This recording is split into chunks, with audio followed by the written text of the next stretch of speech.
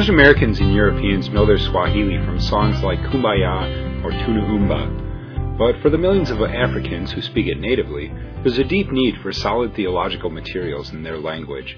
This week we wrap up our Lutheran Heritage Foundation trilogy with a special guest visiting from Africa who is, among other things, translating the Book of Concord into Swahili. We also continue our Tech Tip series on Internet safety and a suggestion of the week. The Christian church in Africa finds its roots very early, as far back as Philip and the Ethiopian eunuch in the Book of Acts.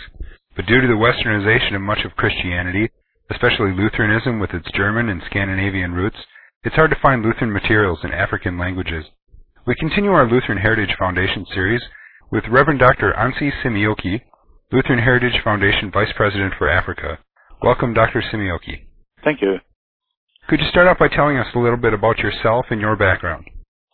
I'm a Finn who came in 1989 to Kenya just for 1 year with my family. And this 1 year has become almost a period of 17 years. I was working for Lutheran Mission, Finnish Lutheran Mission, for 7 years. And since 1996 I work with a Lutheran Heritage Foundation. I'm a Finn. I'm a pastor and doctor of theology. I'm married and I have children and 8 grandchildren. So that's about me. And what do you see as the greatest need of those you work with? We need genuine Lutheran teaching, and therefore this translation work is very crucial. And I'm happy that I can do it because confessional or genuine Lutheran material is still behind other languages. English is spoken everywhere in the world, but it's different if you can read and study Lutheran faith in your own language, and that is where the weakness has been, for example, in Africa. Can you describe the impact of Lutheran Heritage Foundation in Africa? So that what we have started is that we teach Dr. Martin Luther, another Lutheran author, to speak African languages, and particularly Swahili, which is spoken by 80 million people. But so that they don't speak only German or English, but they learn to speak African languages and of course also Asian languages. That's what we are doing there. Are there what kind of things do you do on a typical day? What does your job all entail? So we have a center in Nairobi, and I must administer it. Then I travel a lot. We also have seminars for pastors and lay Christians at our center, and then also I travel in abroad teaching pastors. A typical seminar is about 1 week's course in the Lutheran confessions, and then I visit also the Sudan, teaching at the seminary there. So how does the Christian church in Africa compare with that of either the Christian churches in Europe or the United States? If I may I start a bit far? Sure. I met some people in Europe who said that is Africa a cursed continent because there are so many problems there, famine, wars, and I said that compared with Europe, for example, I see Africa as a blessed continent because it's open for the Word of God. And that's the difference. People really, they are open for the Word of God. And if you speak, you cannot speak the same way in Scandinavia or Germany or England with people, or France, because the people are like, their minds are closed, but in Africa everything is open. And that's a basic difference, that the Word of God can move freely, and the doors are wide open for it. So how do African Christians tend to view America and American Christians? Generally, my understanding is that Africans see America very positively. It's a dynamic, it's a country of so many opportunities, and that's the reason so many Africans they want to move to Africa, but to America to work here and so forth. There's one impact from America. It's very strong. This also South Korea, this kind of the new Pentecostal preaching of miracles, mm-hmm. where the full concentration on miracles instead of the gospel. And that's very strong impact and influence from the U.S. various TV channels which transmit this message, and which we Lutherans see were very problematic. So it's everywhere in Africa.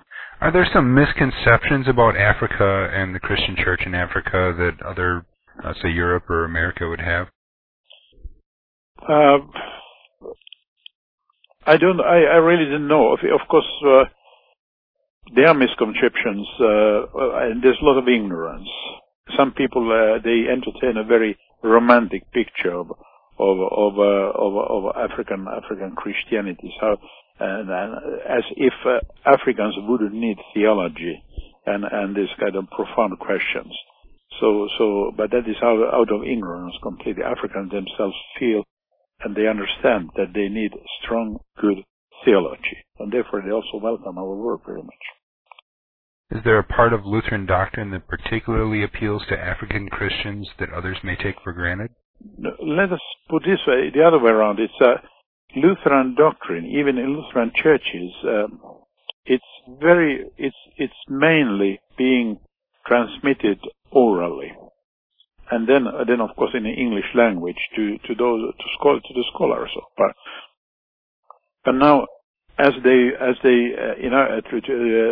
after our translation work, about receiving our books, when they in their own language, people learn to read what is Lutheranism. It's like a revelation to them. It says the response has been, would say, violently positive, if I put it this way. So all of a sudden, oh, now finally we understand what is Lutheranism. Like one man who attended our seminar, he said that, I'm sorry that I have been teaching heresy for so many years, but now I want to teach the pure Lutheran doctrine.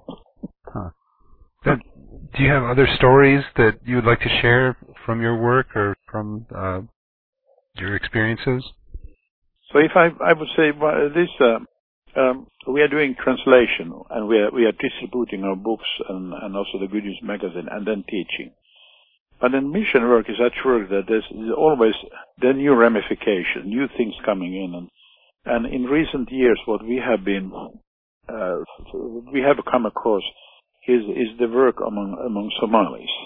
So the Islamic challenge, and we have a tiny Somali Lutheran congregation convening every Sunday in our chapel, and I would have a lot of stories of it, but I don't think we have time. But we have a web, if people you are interested, so that we have a Somali Lutheran website, which one of our Somali translators is maintaining, www.somalilutheran.org, and that's one can visit and see what's there. Okay, and we'll put a link to that, somalilutheran.org, in the show notes for our listeners to easily access it. Mm-hmm. So it's accessible to everyone. So it said the main language is English. So the homepage is in English, and then, for example, all our Somali translation books are then one can download from there. But with English you can browse it or see at least some menus. Okay. So what's next for you? What projects do you have that you're working on right now or coming up soon? So I tried to finish the Book of Concord in Swahili. It has taken so many years.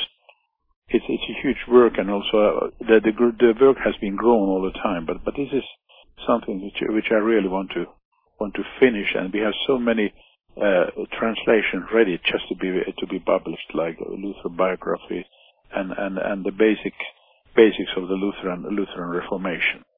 So I want to go back and do as much as I can. Hey, do you have anything else you'd like to add? So I would only say that if I share this, I'm now 61, and at this age, one sometimes thinks about retiring. And last October I visited Afghanistan. I spent 2.5 weeks there. And then we have some work, translation work in Turkey. I know also what's going on in the Sudan very well, and this Islamic world. And the strange thing is that the more I've been involved also in that area, so the more motivated I'm to continue, because I'm sure and convinced that this Islamic world will be the next great resource for the Christian church, whether we believe it now or not. So that is my personal conviction, and that I want to share with you. The harvest is plenty and the workers are few. Yes, and when Luther in one of his sermons says that on the day of Epiphany on Isaiah 60, he says that the day will come, according to Isaiah, that the Arabia will be the heartland of the church, Christian church. The day has not yet come, we know very well, but Luther says, but the day will come, and this is also my so to speak program, which also motivates me very much. So not look Islam and its spread, and also the violence which Christians meet there with hostility, but understanding that this must happen because the gospel is now creeping closer and closer to the heartlands of Islam. With joy. Yes. Thank you, Dr. Simeoki, for your time and for all of your work. Thank you very much. It was a real privilege to talk with you and say these things to you and through you to others as well. Well, God's blessings to you and your work. Thank you. God bless you. And now it's time for the product suggestion of the week. This suggestion is a legal one. I have lots of VHS tapes that I purchased and would like to encode onto DVDs so they don't wear out. Now, legally, I'm allowed to make a copy as a backup if I've purchased it, but circumventing the anti-piracy protection is illegal, so that leaves me in a bit of a lurch. In my case, it's not a problem, since I have a set-top DVD burner that happens to ignore the copy protection. I'm not sure why. It wasn't deliberate. I just tried it and it worked. So since I'm not disabling the protection, my recorder just doesn't support that feature apparently, I'm legal as long as I don't distribute backups to others. But I shouldn't have to depend on a legal loophole and a shoddy burner to back up my video. There should be a legal workaround. How about a trade-in program? I take my VHS movies to the store and I get an upgrade discount when I buy the DVD, or they find a way to get rid of unnecessary legal problems. We continue our series on Internet security this week with an absolute priority. Update your virus software. I'm sure you've heard it a million times, but if you run a Windows PC, you absolutely must keep your virus software up to date. Update daily if you have a broadband connection, or weekly if you absolutely can't do it more often, but no less than that. People are obviously not keeping things up to date since I continue to get viruses in my email. Now, I use a Macintosh, so I'm immune, but regardless, I'm irritated by these things filling up my inbox. So you have two choices. Stay up to date or get a Mac. It's really that simple. Before we close, I have an announcement. We now have a Frapper page set up. I'd love to hear where you're listening, so we set up an online map.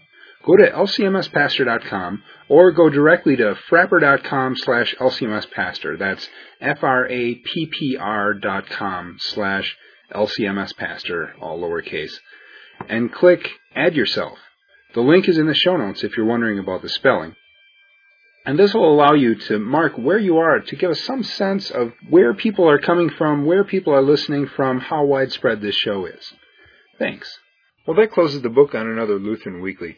Remember that you can post comments on our forums at lcmspastor.com/forum and ask questions of upcoming guests.